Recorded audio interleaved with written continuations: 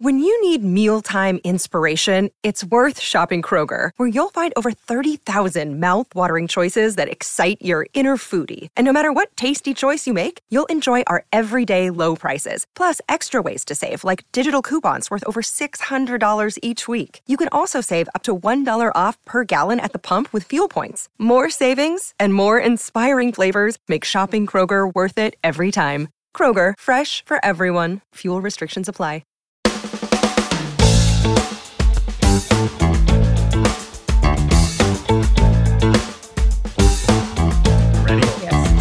Hi, I'm Chris. And I'm Wendy. And welcome to the Toasted Marshmallow Adventures podcast. Today, via Zoom, we have comedian, screenwriter, and actor Grant Lyon. Woo! He has a brand new album out called Scheduled Fun Time, available everywhere, and so many other credits that we'll get to today. Welcome, Grant Lyon. Hey, thanks for having me. Appreciate it. You are welcome. So where are you Zooming from? I am in Los Angeles, California. Nice and sunny and warm. Yeah. Is that where you live? Oh, yes. I know how to make everybody hate me right when I get join a podcast. Hey, I'm wearing from Northern shorts and a t-shirt. Yeah. We both have California experience. So Chris is from Vallejo. I used to live in Novato. So okay, yeah, nice. So more northern than you. Yeah, I went to college in the Bay Area and then lived up there for a long time afterwards. Nice. So I know both those spots. Yeah. So are you from LA originally? Suburbs, but yes. Okay. I grew up I grew up in the suburbs of the suburbs. I grew up in like the suburbs of Pasadena. Oh, do you know that? Okay. I know Pasadena. I don't know the suburbs of Pasadena. Yeah. Pasadena being a suburb of Los Angeles. Yeah. So twice removed from Los Angeles. Yeah. Yeah, exactly. So just real quick to touch on your new album. When did that come out? It came out right near the start of the pandemic. Oh, wow. Good timing or bad timing? Really, I think good timing for people listening to the album, bad timing for the opportunity to celebrate the album. That was one of the hardest things, was having to like cancel all my album release parties and that sort of stuff. Bummer. Yeah, I mean that's one of the few times in the last many years I actually cried because it wasn't, those album release parties. It's a celebration of, it wasn't just the like celebrating the album. It was celebrating all of the sacrifices that went into having to get that album, the years of staying in bad hotel rooms or not being there for some girlfriend's, party because I was on the road. All the things you missed. Yeah, exactly. All of that was the justification of all of that. You don't even get to celebrate properly. Yeah. Like this quiet online celebration. Yeah. Oh man. So you filmed it in Atlanta?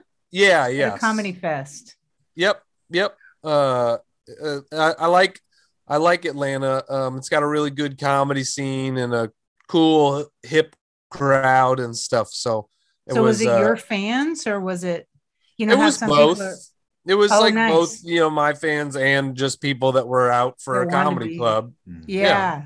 Awesome. We're going to go help a friend on Monday who's filming locally. He's like, I need people. We're like, we're your people. Yeah, that's great. We can make noise. Yeah. Awesome. Yeah, definitely. Oh, that's cool. So is that your first special or? So I recorded an album early on in my comedy career, which, I look back on it and I'm like, like 15 minutes of this is good. Yeah. But part of it was like, I wanted something to like be able to give out to people after a show and things like that. So this was my first album on a major label. That first album was like self-released, self-produced sort of thing. And it's 800 Pound Gorilla? Is that? Oh, okay. But So the answer is no. Technically, it's not my first album, but yes, I tell people that's my first album. First professionally produced one. Yeah, exactly. Now, have you put it on YouTube? It's not on YouTube, no, but it's all on. It's everywhere that you can listen to music and stuff like that. Cool. So Spotify, Apple Music. Yeah, we were checking out some of it earlier on Spotify. Oh, awesome. Which is cool. Yeah, you can, because each clip or each story has a name, and you can just go to it. It's awesome. Really cool. For sure. I definitely enjoyed your comparison of Marriage to Magic. That's one of my favorite ones on there. Yeah, but we still have to listen to the whole thing. We haven't gotten to all of it yet. But well, thanks for checking it out. I appreciate it. You're welcome. Yeah, we love comedy. We're huge fans. Yes. That's why we love talking to comedians all the time. Yeah. So, one of the main reasons we have you on is because you have a show coming up at the Lounge at the End of the Universe, and we're their official podcast. Nice. Give us the date on that. That's coming up next week, right? When does this podcast come out? We are going to get as it out as soon as humanly possible before the show. So it is either next weekend or this weekend, depending on when you're listening to this. What's the date? It's October 15th and 16th. Okay, great. I'll be there both nights. Awesome. And how do you know Jen? I'm assuming you have a Jen. Oh, yeah. I mean, we met long ago in 2008. There was a comedy competition that took place all over the state of Colorado. It was called the Colorado Mile High Comedy Competition. And there's a decently famous comedy competition called the San Francisco International Comedy Competition. And that one's been going since like the 70s. And, there's a who's who of sort of comedians from the 70s and the 80s that did the San Francisco comedy competition. And so this was the guy who founded the San Francisco International Comedy Competition helped start this Colorado one. And the idea was to do a Colorado version of that sort of thing. So, it was over multiple weeks. There was a preliminary round, and then they picked 5 finalists out of that preliminary round. And every night was in a different city all over Colorado and stuff. And so Jen and I were in that competition together, and we both made the finals of that competition together. So we spent it was like 2.5 weeks or something like that together every day doing shows together. Oh, cool. So, she was there for comedy, not auditionery or whatever. Nope. Yep. Burlesque. She was there just doing stand-up comedy. Oh, nice. So we were among the 5 finalists there. Cool. Yeah. Okay. You said it was 2008? 2008, I think. Okay. Yeah. So how'd this show come about then? Well, so, there used to be a different comedy club in Boise, Liquid Laughs. Yeah. And I don't know how long Jen's been doing the Lounge, but now with Liquid Laughs closing during the pandemic, the Lounge is your main comedy spot in the Boise area. So I came to Liquid Laughs multiple times, and in fact, it was the last club I did before the pandemic. I think I did it the last weekend of February 2020. And so I love the Boise scene. I love the outdoors. I love breweries. I love walking around. We got all your stuff. Yeah, exactly. Outdoors. Speaking of that, we were recently on a solo backpacking trip. That alerted us because we tried one together and it was great. Yeah, 2. It was great we until suck at it. We had to go to sleep and we were terrified. Oh, really? Yeah. Things to eat you in the night.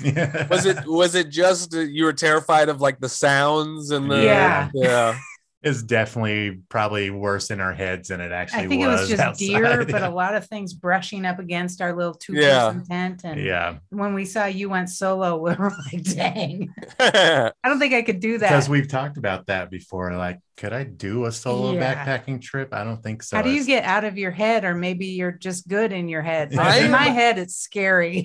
I'm a weird person in that I am not afraid of anything. I literally cannot tell you one thing that I'm like afraid of. Wow. Physically. Speaking of there are certainly emotional things I'm afraid of. Yeah. So not spiders, I'm afraid of ending up like my father or things like that. The emotional stuff. But the physical stuff, I just don't. None of that stuff like bother. I'm not any fear that people are like, oh, I'm afraid of the ocean. I'm afraid of sharks. I'm afraid of heights. I'm afraid of all this stuff. Like I just don't. Wow. No, I just don't ever feel any of that stuff. Oh, that's awesome. Yeah, but it makes it nice, Yeah, it makes it nice.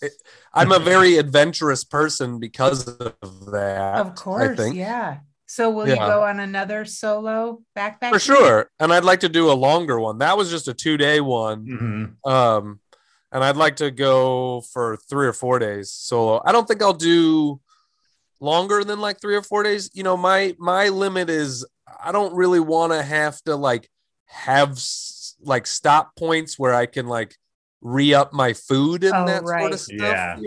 Yeah. I'm like, if it's a 4-day thing, I can bring all the food that I need in my pack.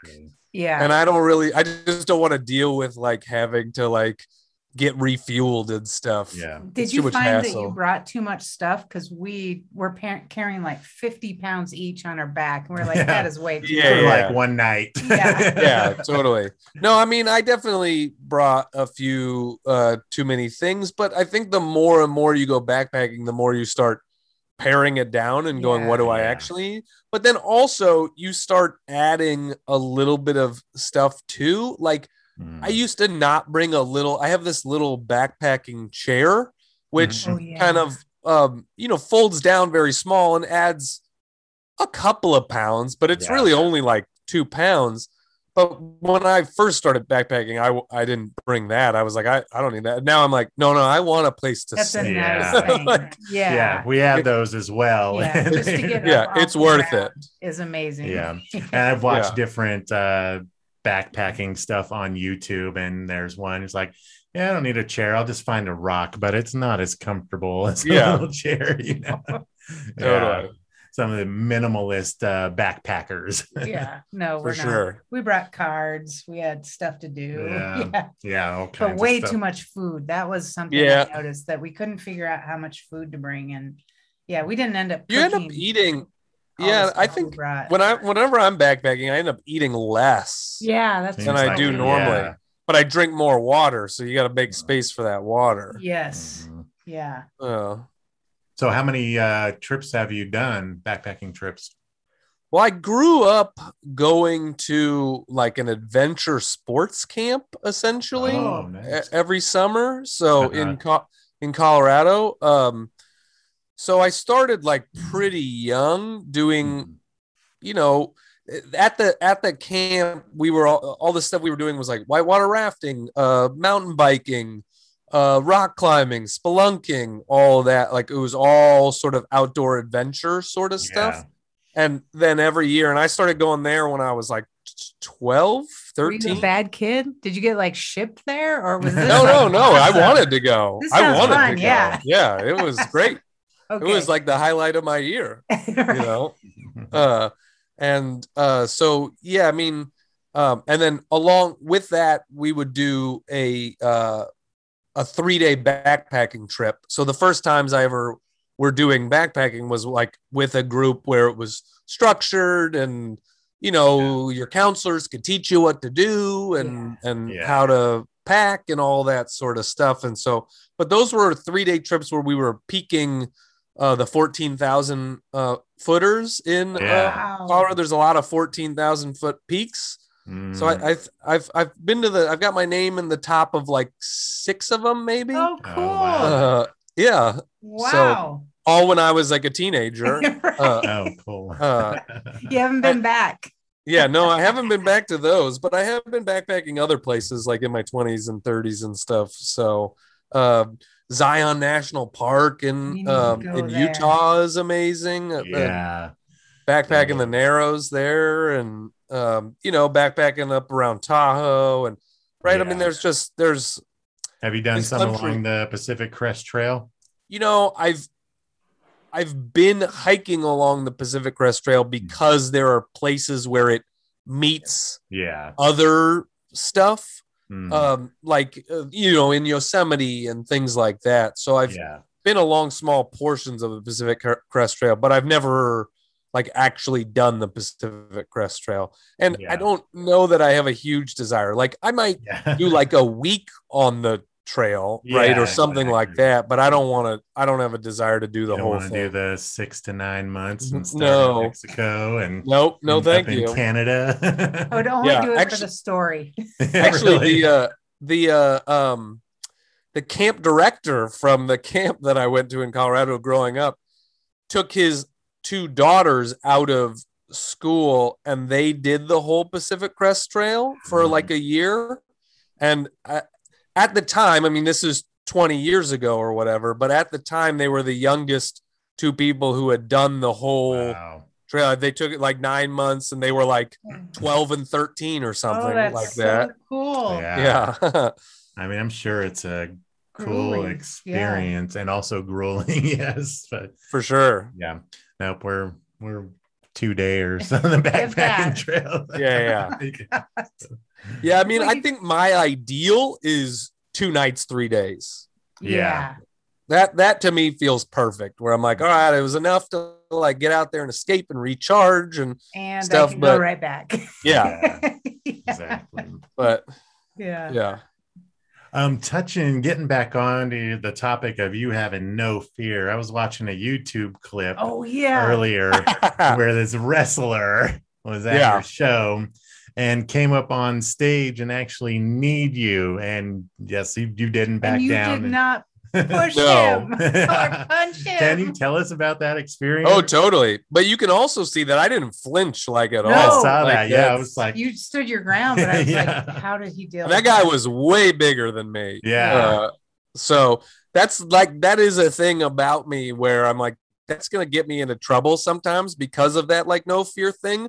I don't care how big anybody is or whatever. I've been in like multiple fights as an adult, and that's not me bragging. You should not. It's not. I'm not trying to seek out fights. I can say I've never started a fight, but I also will not back down if somebody else pushes me into it. Yeah.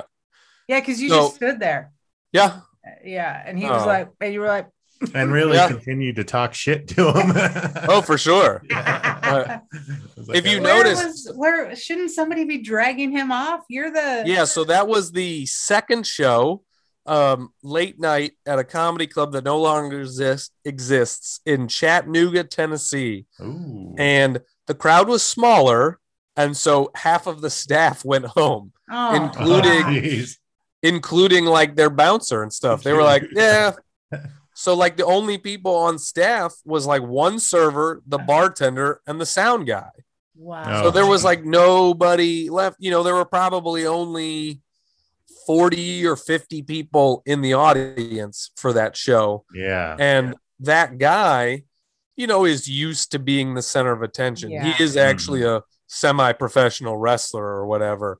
And so, you know, if you see that video, like he would stand up and flex to the rest of the audience. I saw that. Yeah. Just, you know, it gets tiresome after a while when you're like, I don't mind like a couple of interruptions. I'm good enough that I can deal with it. I can roll with it. It's just when it never stops. Yeah. That's when you get like frustrated where, and, you know, we have, as comedians, we have a lot of tools in our tool belt for how to deal with that stuff. And people love asking like, well, how do you deal with hecklers? And the answer is, well, you don't really ever deal with the same heckler twice in the same way because different people require different things. You know, if it's somebody that just keeps being like, "Ooh, yeah," well, if you like tell them to shut up, then you look like a jerk because they're interrupting, but they're doing it in a positive way. So you can't make fun of that person and like rip them up because then that makes the audience turn against you. So like that one, you got to like be playful, but still kind of tell them to be quiet in like a silly, playful way. Whereas like when it's somebody who's drunk who's yelling out stuff, then you can like lay into them because everybody is usually already annoyed at that person. Yeah. We want them to shut up as well. Yeah. Yeah. So that's what I mean, where it's like everybody, like every situation is different. So in this one, like I tried everything I could try with this guy to like get him to be quiet. Like I made fun of him. I asked him nicely. I like teased him, right? I did all of these different things. And it was like the way it kept working was I would talk to their table, then he would pay attention, and that would last for 3 or 4 minutes. And then they would start talking at full volume amongst themselves again. And I would have to go back and say something again to their table to like refocus them. It would last for 3 or 4 minutes. Then they would start talking again. And it was just like, I'm on stage for 45 minutes and the time you see there is at like 40 minutes where I just was like, shut up. Like, I'm done. I'm done being like nice to you or whatever. Like, shut up. Yeah. Shut up. Yeah. And he took umbrage with that. And, I mean, really like assaulted you. Pretty much. Yeah. He put his body on your body. Yeah. Well, and if you go back and you watch the video, you'll see I don't say anything for like 10 seconds after he knees me. And I walked over and I picked up my beer bottle because I was like, oh, it's going now. I thought that. Hit him with the beer bottle. I hope he does. Like, because that's the thing. It's like, I know I'm not a big guy. If I am in a fight with that guy, I have to be crazy, right? Like I have to do, like if it was just us throwing punches, that guy's going to murder me. Yeah. He was way bigger than me. But, if I jump from the stage and smash a beer bottle over his head, well, I might just win that fight, I mean, I always heard get naked and then just jump on him. Yeah. That's the best fighting tactic. Yeah, totally. But like, that was me. That I didn't say anything for like 10 seconds because I was like literally running through the scenarios where it was like, okay, either I like go nuts right now and just start going crazy because nobody else has my back here and I can tell that. So am I going to have to fight like 3 guys right now? Yeah. Or I try to like joke my way out of this, even though I'm like super mad right now. Yeah. So were the other guys at the table also wrestlers as well? Yeah, they were. So, it was like 3. Yeah, it was like 3 semi-professional wrestlers and their wives at the table. Well, I don't even know if size matters because I don't know if you've seen recently when Big J was pulled off a stool somewhere in New York.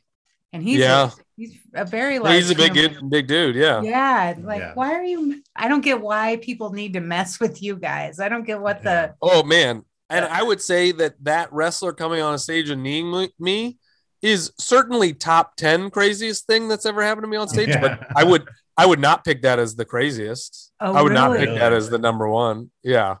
Is it so? What people say? It's just the one that was caught on camera. Yeah. You know what I mean? True.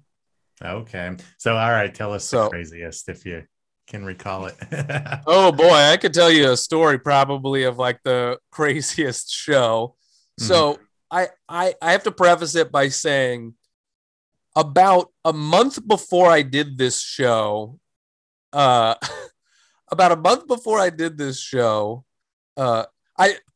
feel like I have to tell you a couple of different ones. Okay. I don't know which one is so real quick. One time when I was in like Medford, Oregon, I used to have a joke many, many years ago about how there are people in the world that deny the Holocaust ever happened. And how crazy is that people can try to like deny that. And this guy in German started going 9, which is no. And I was like, surely you get the irony of, and the guy was like 85 years old. And I was like, he was like, in a German accent, he was like, you weren't there. You can't talk about this. And I was like, I'm not saying this joke is not about the Holocaust. This is about people nowadays in modern times. and he was like real upset. And I was like, I'm going to tell this joke and you can either leave or not leave. And he was like, I'm leaving. And he like, you know, literally stood up and put on his vest and put on his coat and put on his scarf and put on his hat, all like huffing and puffing the whole way. And instead of walking out, you know, the exit was like the back of the club. He walked by and took a swing at me while I was on stage. Like an 85-year-old guy. And, you know, I easily like stepped back and nothing happened. And then he walked out. And then I was like, oh, dude, that guy probably was like a Hitler Youth or something. Probably. Right? Like, I mean, there's all those stories about those types of people going to like rural Oregon or things like that, you know? Yeah. Yeah. Wild. Like, you never know who's going to be in your audience. Yeah. So I would say probably the worst show I ever did, the craziest show I ever did, was probably something around like, this was like 2009. And the audience, it's always late show Saturday. The second show on a Saturday is always the rowdy. They're already drunk when they come in, like that sort of stuff. Yeah. And I was the middle act. So, you know, there's an opener, a middle act, and then a headliner. And this was a time in my career where I was the middle act. And the opener was a very nice person, but was very new to comedy and didn't really know how to handle it. And just from the minute the show started, everybody's yelling out stuff. And it's not only like one thing, it's just everybody's being rowdy. And he was kind of deer in headlights a bit. Yeah. And so in that situation, I feel like either I come up and I say something right away, or I try to like completely ignore it and not acknowledge it at all. And then they'll just like wear themselves out. Right. So I come up and I try to do it in a playful way. And I like, you know, there's like a table of 4 ladies right up front, 4 middle-aged ladies. And I'm like, watch out, ladies. I'm going to have to like, you know, I'm going to pile drive your table if you keep doing, you know, but like laughing through it and just being silly or whatever. And they were laughing and the audience was laughing. And I feel like the first like 5-6 minutes of my set went pretty well. And I'm doing like 30 minutes on stage. And then just like little fires start popping up everywhere, you know, where you're like, okay, I got to deal with these people. Okay, I did with that. Here's another joke. Oh, now there's a fire over here. I got to deal with these people.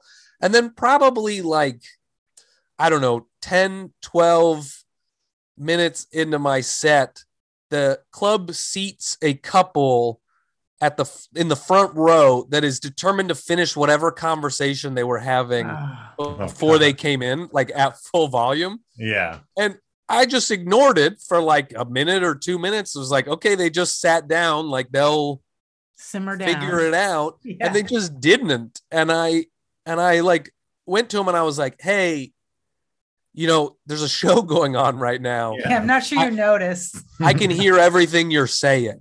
That's what I said. I can hear everything you're saying. And and the guy in most of those situations, people are like, oh my God, I'm sorry. Oh, I'm so embarrassed. Like I just wasn't aware of my surroundings or whatever. And I go, hey, I can hear everything you're saying. And the guy goes, oh yeah, what am I saying? Like aggressively says that back to me.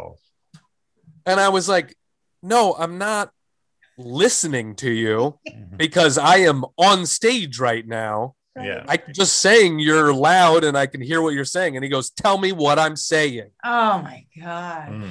And I said, I don't hear the words coming out of your mouth. All I hear is you being a dick. Is what I said. And then the whole audience goes, oh. And I was like, they were on his side? Yeah, that's what I was like. I was like, what are you guys doing? Wow. What's happening here? Yeah. And somebody yells out, you're a dick. And I was like, me?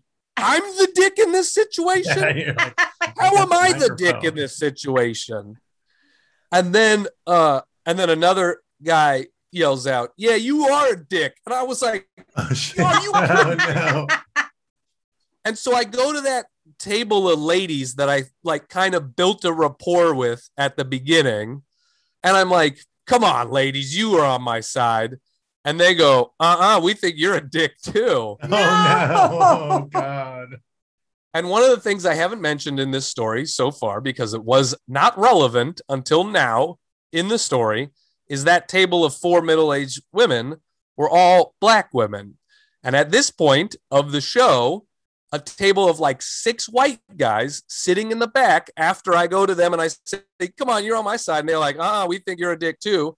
This table of 6 white guys goes, "Don't listen to them. Your grandparents used to own their grandparents." You're like, you're And not I was helping. like, yeah. I was like, whoa. We are not on the same team, bro. Like, don't defend me like that. Like, I don't need your help. I'm like, I don't want to be part of this. Oh my gosh. And these ladies, understandably, are very upset. Yes. And so they are, can we swear on this podcast? I don't know. So they stand up and they're like, "Come say that to my face, motherfucker."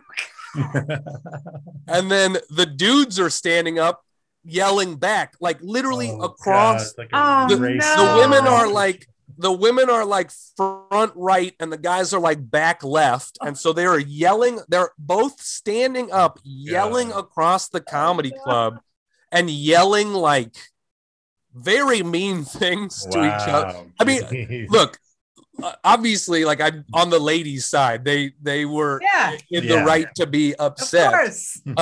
But it also isn't great for a comedy show. No, literally having a race war during the show. Like no, it's like, I mean, people are yelling racist shit across the place at each other, and I'm like, I don't know how to handle this at all.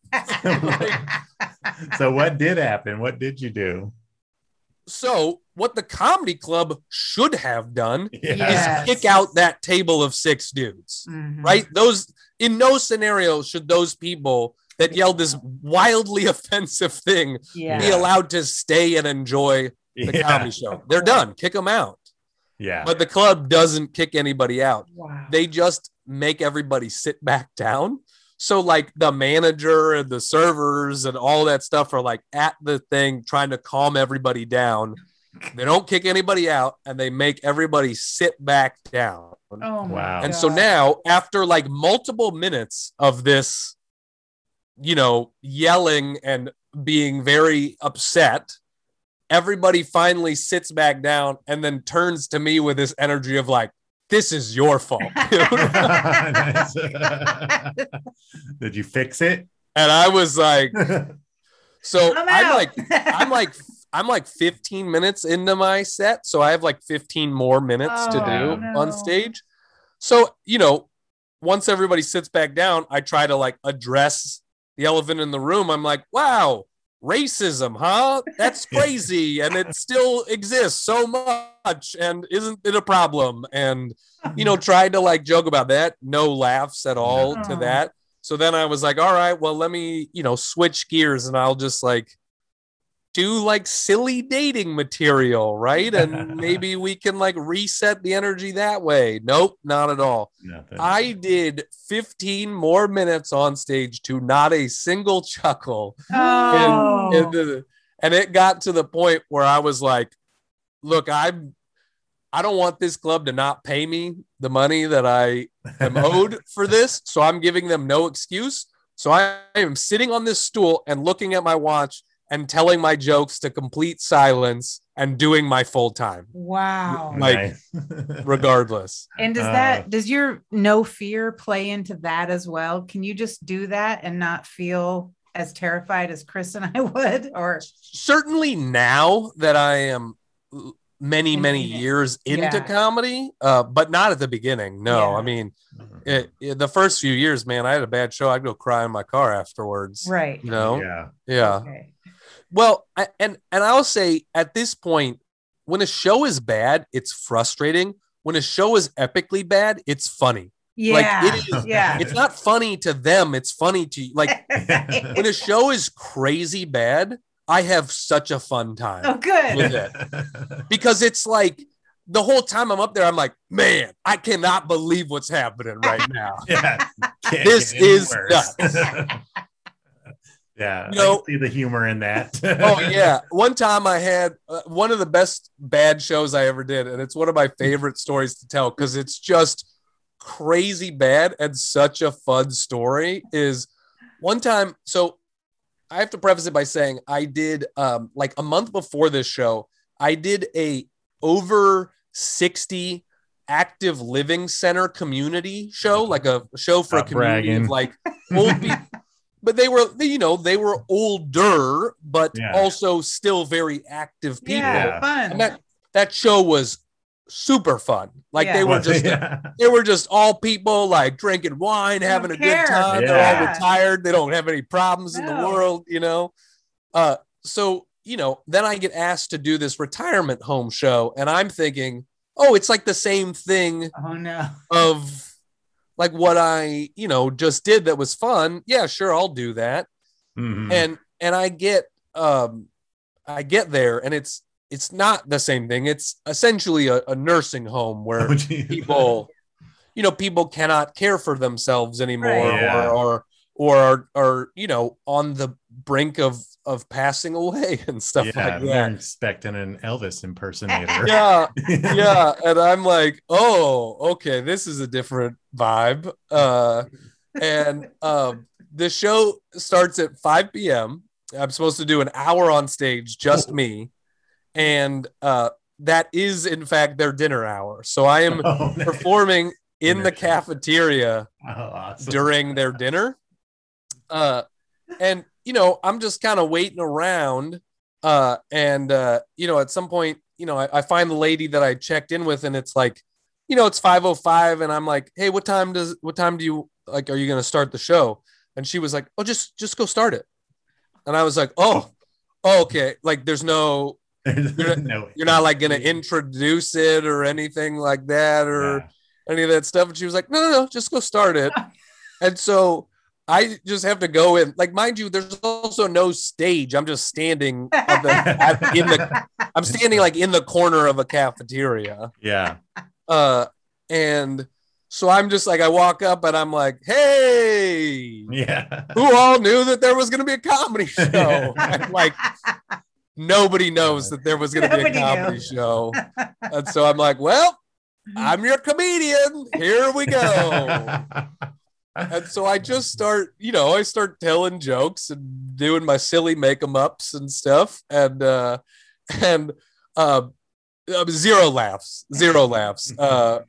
at all. They got to worry about aspirating and stuff. Yeah, totally. I mean, most people aren't even paying attention, that sort of stuff. Yeah. But, you know, maybe 10 minutes into my set, this woman stands up in the middle of the room and like plugs her ears and shakes her head and like has the most disgusted look on her face. And I'm like, awesome. I'm sorry, ma'am. Like, I get it that this is not right. This is not good for anybody. I totally understand. I totally get your feelings right now, but they've also paid me to be here for an hour. So I'm sorry. I'm going to keep going. I'm sorry that you hate this, but I'm just going to keep going. And so she like sits back down. And then 5 minutes, I do another 5 minutes to, again, zero laughs. And then that same woman now comes up, because remember, I'm not on a stage. I'm just standing on the floor. Yeah. So she comes up to me with her cloth napkin and then just holds it in front of my face and blocks me. Like, so I can't see the rest of the room. She's just standing in front of me, blocking. Yeah. And I'm like, you know, peeking around the corner of the napkin, being like, I'm still here. I'm still going to tell these jokes. I'm sorry. Like trying to be real apologetic. Oh my gosh. And she keeps like moving the napkin with my face for like 30 seconds. And then I keep going. And then she throws her napkin on the ground and like storms out of the room. Jeez. And I'm like, I don't know what to do here. Wow. And then, 5 minutes go by. So now I'm 20 minutes into my like hour-long set. And the woman who was like in charge, the one that like told me to just go start, comes walking in and she goes, the cafeteria was kind of an L-shaped. And I was at the base of the L instead of like the crook of the L. Yeah. So essentially an area of the cafeteria can't really see me that well. The back part of like the top part of the L. And she comes in and she's like, hey, a couple of people have said they can't see you. So can we move the stage? And I was like, oh, you mean like right now? And she was like, yeah. So then I'm in charge of having to pick up these speakers and move the speakers and stuff to a different part of the room. So again, awesome. No stage. So now I'm like taking a 5-minute break to move all of the equipment to a different part of the stage. Good for comedy. And I'm like, well, I'm counting this as part of my hour, Of course. Like you did physical labor. Yeah. So now I'm at a new place, new spot of the thing. And in front of me here is a man sitting in the front row of this new front row who is not laughing because, again, I literally did an hour on stage and maybe got 2 laughs the whole show. Wow. But this guy that's sitting right up at the front is nodding at every punchline. So I'm like, okay. That's me. I'm killing with this guy. Yes, right? We're getting close. He's not laughing at all, but he's reacting at the points where you're supposed to react. Every time I hit a punchline, he's kind of like nodding. And so at some point, I'm like, I talk to him. I'm like, you understand what I'm saying, sir? And his response to this guy that I think that I'm doing well with is the very first thing he says is, you belong in the garbage. And I was like, what? And he was like, this is awful. You belong in the garbage. Oh, jeez. Wow. And I was like, oh, I saw you nodding along. We were like, killing. I hate this so much. Jeez. I was Tough like, crowd. I know. Oh, and yeah. I'm picturing this where your mom is. My mom's in an assisted living, and I can imagine if you came in during supper time, how it would go down. Yeah, it wasn't good for anybody. I don't know why they ever thought a comedy show was going to work in this environment. Yeah. Was that your booking agent that booked you on that one? No, it was another comedian that asked me if I wanted to do it. And I was like, yeah, sure, whatever. Yeah. That's great. Yeah. And so then the rest of my set was like doing jokes to silence, but then kept checking in with that guy that said I belong with the garbage. Yeah.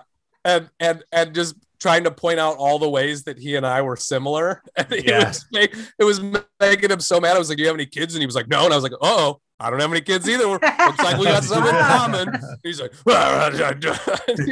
nice. Being so mad. And so like the whole time, that show was awful, but man, I loved it. I had so much fun doing that show because I was like, I can't believe this. I can't believe that someone wanted a comedy show here. Yeah. You know? Yeah. Insane.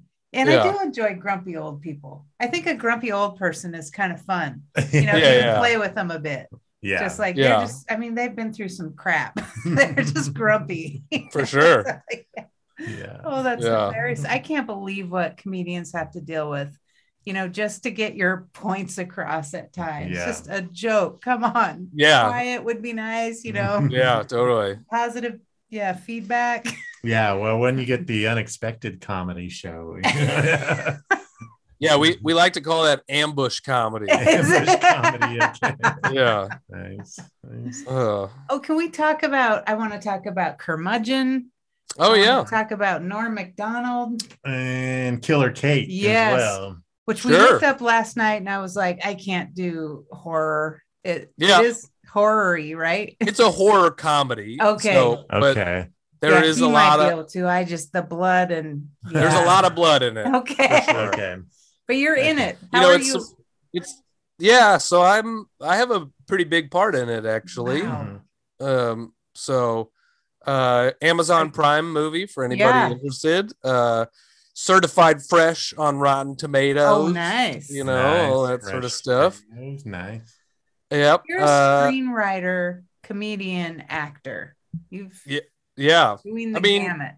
You end up wearing a lot of hats. Comedy is my main thing, but I've been a writer and an actor and all that stuff for many years as well. And now doing puzzle or games. Board games. I'm a huge board game guy. Yeah. Awesome. So, let's talk about Killer Kate, and then we'll get into Curmudgeon here, because I see you do like reviews, it looks like, on your YouTube channel of board games. I do. All right, cool. So Killer Kate, it's a comedy horror flick. When did that come out? It came out in 2018. And then so it's Amazon Prime film, and it is, it's like a wacky, it's interesting because it's a real mix of like wacky silly killers and like family drama. So it's about a bachelorette party that goes and rents this cabin and a family of people that are trying to murder them. So nice. For a reason that I will not say right now. Okay. But you're not the killer, are you? You said you have. Well, you can't give that away. I play one of the people in the family, the bad guy family. Oh, nice. Okay. So check that out. You will, and then tell me if I can. I'll watch it and tell you if it's okay. That's cool. Yeah. So you're in LA. So you go off to whatever it's called, where you go auditions. You end up at those a lot, and yeah. That's one of the least fun parts of the entertainment business. That's what job. we've heard. So is it on Zoom now, or are you? Some of them are. Okay. Some of them are. I mean, when we were deep in the pandemic, all of them were. Yeah. And now it's still maybe 50-50. Which do you prefer? Is it easier to send in? Boy, it's.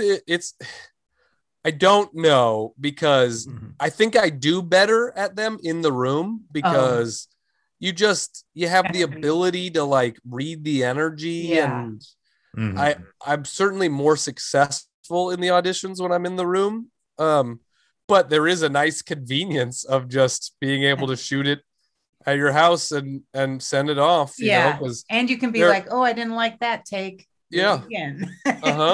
And there's like, when, especially with commercial auditions, in a commercial, you'll have one line, and sometimes that line is one word, right? Right. You're a guy in a coffee shop that's just like, excuse me, and that's the whole thing. And I'm like, I gotta spend 3 hours out of my day because I gotta drive 45 minutes in traffic and then wait in a waiting room until I go in there and then drive back. And it's like, I got to spend 3 hours just to go, excuse me, like, right. It's a lot. Have you been in commercials and things? Yeah, I think I've been in like 10 commercials. Oh, wow. Cool. So I've been fairly lucky that I get about a commercial a year, something like that. And then do you get residual from that when it plays? Yeah, when it plays, and you get residuals based on what it plays on, network or cable or internet or all that sort of. There's a whole formula through the Screen Actors Guild. How you get paid. Interesting. God. Yeah. All new to us. Yeah. Yep. All right, let's talk about Curmudgeon. Yeah. How'd you get into games? You've always. So I've loved board games for a long time. I mean, I got into Magic the Gathering when I was like 11 years old or something like that. I didn't know about this until listening to Rick Glassman's podcast. Oh, yeah. Very into Magic. I work at a psych hospital, so all the kids play Magic. The Gathering, yes. So I did it a lot when I was like growing up. And then I got out of games for a while. And then, in my 30s, I started getting back into them because they're just, you get to a point where you're like, I don't want to just go drink at a house party or whatever. It's like I want to have like a way to structured drink with my friends. And board games are really great at facilitating that, I think. And so I got into board games back into them, I don't know, 6 years ago, something like that. And we hosted game nights a bunch in Los Angeles for friends and things like that. And then actually at the start of the pandemic, when all the tour dates were canceled, I just started making funny review videos about games. Mm-hmm. And my objective at that point was really just to be like, hey, we're playing a lot of board games right now in my house because we can't go anywhere. And this is a good time to do that. So I'm going to like make some silly videos to help my friends find some good games. And then it's just kind of grown and grown and grown and keeps growing. So now if you can see there, boom, those are all board games. Looking at that. Yeah. You have a lot. Yeah. Oh, and that's only one. That's one of 3 shelving units. Nice. Of board games. So you actually created Curmudgeon. So yes, so I created Curmudgeon, and it is published by a company, and it came out right at the end of 2020. Curmudgeon is a party game. It is a game of silly insults, dummy. It's kind of like Mad Libs for making up roast jokes and throwing them down on that friends. Fun. Yeah. If you are somebody who is creative and has a good sense of humor and doesn't take things too seriously, that's who the game's made for. Okay. Cool. A game, you've probably heard of a game like Cards Against Humanity. Yeah. Where, Cards Against Humanity to me is a little boring because I don't get to make up any jokes. It's all just stuff written on the card. Already there. Yeah. Curmudgeon gives you a little bit more creative license, a little bit more creative agency. So you can kind of, you essentially have key words, but then you can fill in a whole insult around those key words. Nice. I feel like we need to get this and play it with all of our comedian friends. Yeah. That's really fun. Yeah, I think comedians tend to like it because it does let them like be funny and stuff. Oh, cool. Yeah, we should look. So this is my first board game, and I'm currently pitching 2 new board games too to companies. So where can people buy your board game at? They can buy it on Amazon. They can also buy it through the publisher, which is 25th Century Games. Okay. I believe it's also available through Target online. Oh, wow. So how do you pitch a game? You just have are huge conventions for board games, sort of like a Comic-Con, but straight for board games. Gen Coin? Is that what I wrote? Gen Con. Gen Con is one of the big ones. And so there's a ton of publishers there, and you can set up meetings and go pitch your game to a bunch of people. Yeah. Who knew? Awesome. I did not know that. Yeah. That's amazing. I know. Yeah. We're going to have to check out the game. But real quick, Toasted Marshmallow Beer in Victoria, because BC. we are Toasted Marshmallow Adventures podcast. We saw you had a Toasted Marshmallow beer in Victoria, British Columbia. That is true. Yeah, I'm a big beer snob at this point because I travel so much for comedy that I like going to breweries at cities that I am all across America. So that was actually a brew pub, not a brewery, but a brew pub in Victoria. I stopped in for lunch, and I believe it was a toasted marshmallow porter, and it was really good. Nice. Okay. Fantastic. We might have to see if we can get a bottle to just display in our studio. Yeah. Just to be on brand. That's right. For sure. Real quick before we get out of here, now you produced a special for Chappelle, is that correct? No, so I run a comedy show in Los Angeles. It is a secret monthly comedy show in a barbershop hidden behind, or it's in a bar hidden behind an actual barbershop. The blind barber called the blind barber. And so we did not produce anything for Chappelle. We essentially, he wanted to come and work on his special on our show. Nice. So we've had him on our show, I don't know, 5 or 6 times working on different specials and stuff. Wow. Yeah. We, at the beginning of the Idaho Comedy Fest, we talked to Cypher Sounds, who was his DJ on the Chappelle show. Yeah, that's how we met Jen, actually. Yeah. Oh, nice. So really cool. Yeah. Exactly. And I want to talk about Norm Macdonald if we have time. Okay, yeah. You opened for him 5 shows? Yeah, that was one of my favorite experiences in comedy. How did that occur?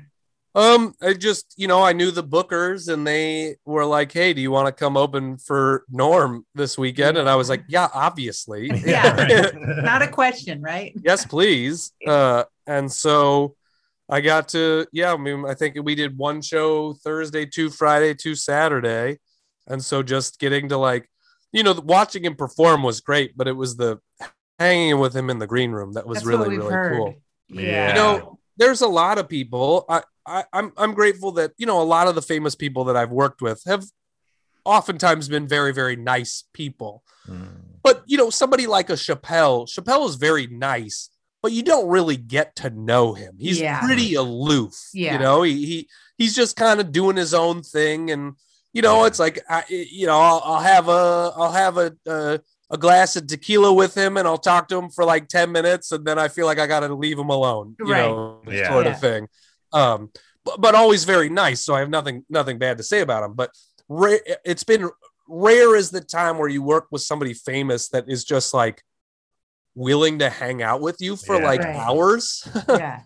And that was Norm? Yeah, that was Norm, man. Wow. I mean, just after the show on Friday, we were probably in the green room for 2 hours, just like talking and hanging after the show. And, he's telling stories of Saturday Night Live and doing bits and all that sort of stuff. He was a guy that was always joking around all the time. Yeah. So you're like, man, I'm here for it. I'll sit here and listen to Norm Macdonald bits in the green room. I am not busy. yeah, for sure. Yeah. So that's so cool. Yeah, and some points, there was like a time where Jay Moore, if you know that name, he came, so one night he came in and was hanging in the green room. And sometimes you're like, oh, should I leave? And they're like, no. Like, this is your green room too. Hang out, sort of stuff, Yeah.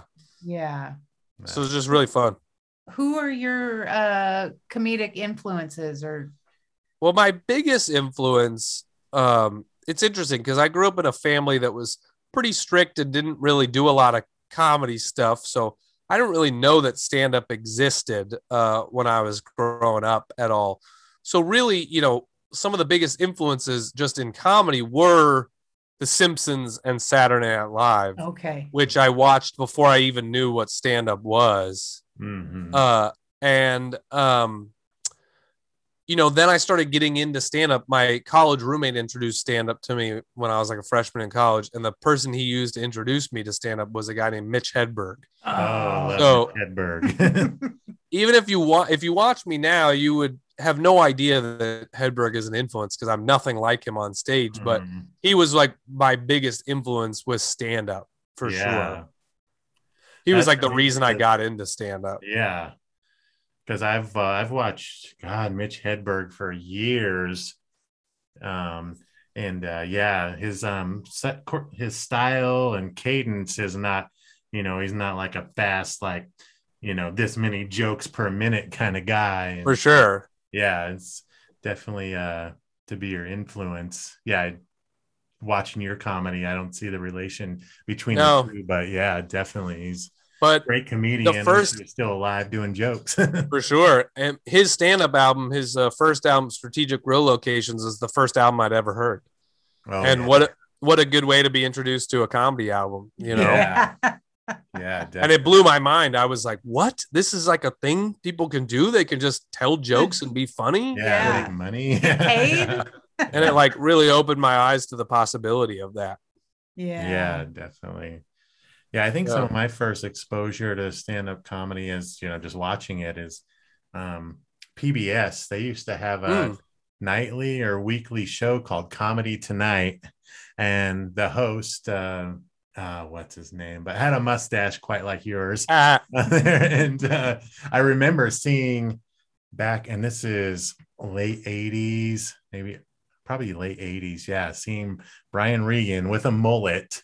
On the show Comedy Tonight years ago. So that's it was kind of my first, because there wasn't, there was no YouTube, there was no internet. You had to catch it on TV or go to see it live. And that was kind of the only comedy show I could find on TV at the time. I remember I was so naive about stand-up that now when I look back, I remember as a kid always loving the openings of Saturday Night Live when a stand-up hosted. Mm-hmm. And I remember being like, man, this is so much funnier than like the normal openings. But I didn't know that it was I was just like, one of the first episodes, I started watching it, the class that I started watching it, because I wasn't really allowed to watch them, but my mom would fall asleep early and then I could sneak and stay awake and watch it with the volume low. But it was the class that I started watching was like the sort of Will Ferrell, Sherry O'Terry, Anna Gasteyer, Chris Kattan, late 90s. Yeah. But I remember an early episode I saw was one of Chris Rock's episode where he came back and hosted. Mm-hmm. And I still remember his whole opening because that was like really the first stand-up I'd ever seen, but I didn't know that it was stand-up. I was just like, that was so funny. He was just like standing there. Yeah. And being funny. And I loved it. Yeah. You didn't even know what it was at the time. Yeah. I didn't know Chris Rock was a stand-up. I was just like, this guy was a guy that used to be on Saturday Night Live, Wow. Yeah. It's funny. And now it's what you do for your career. It's very cool.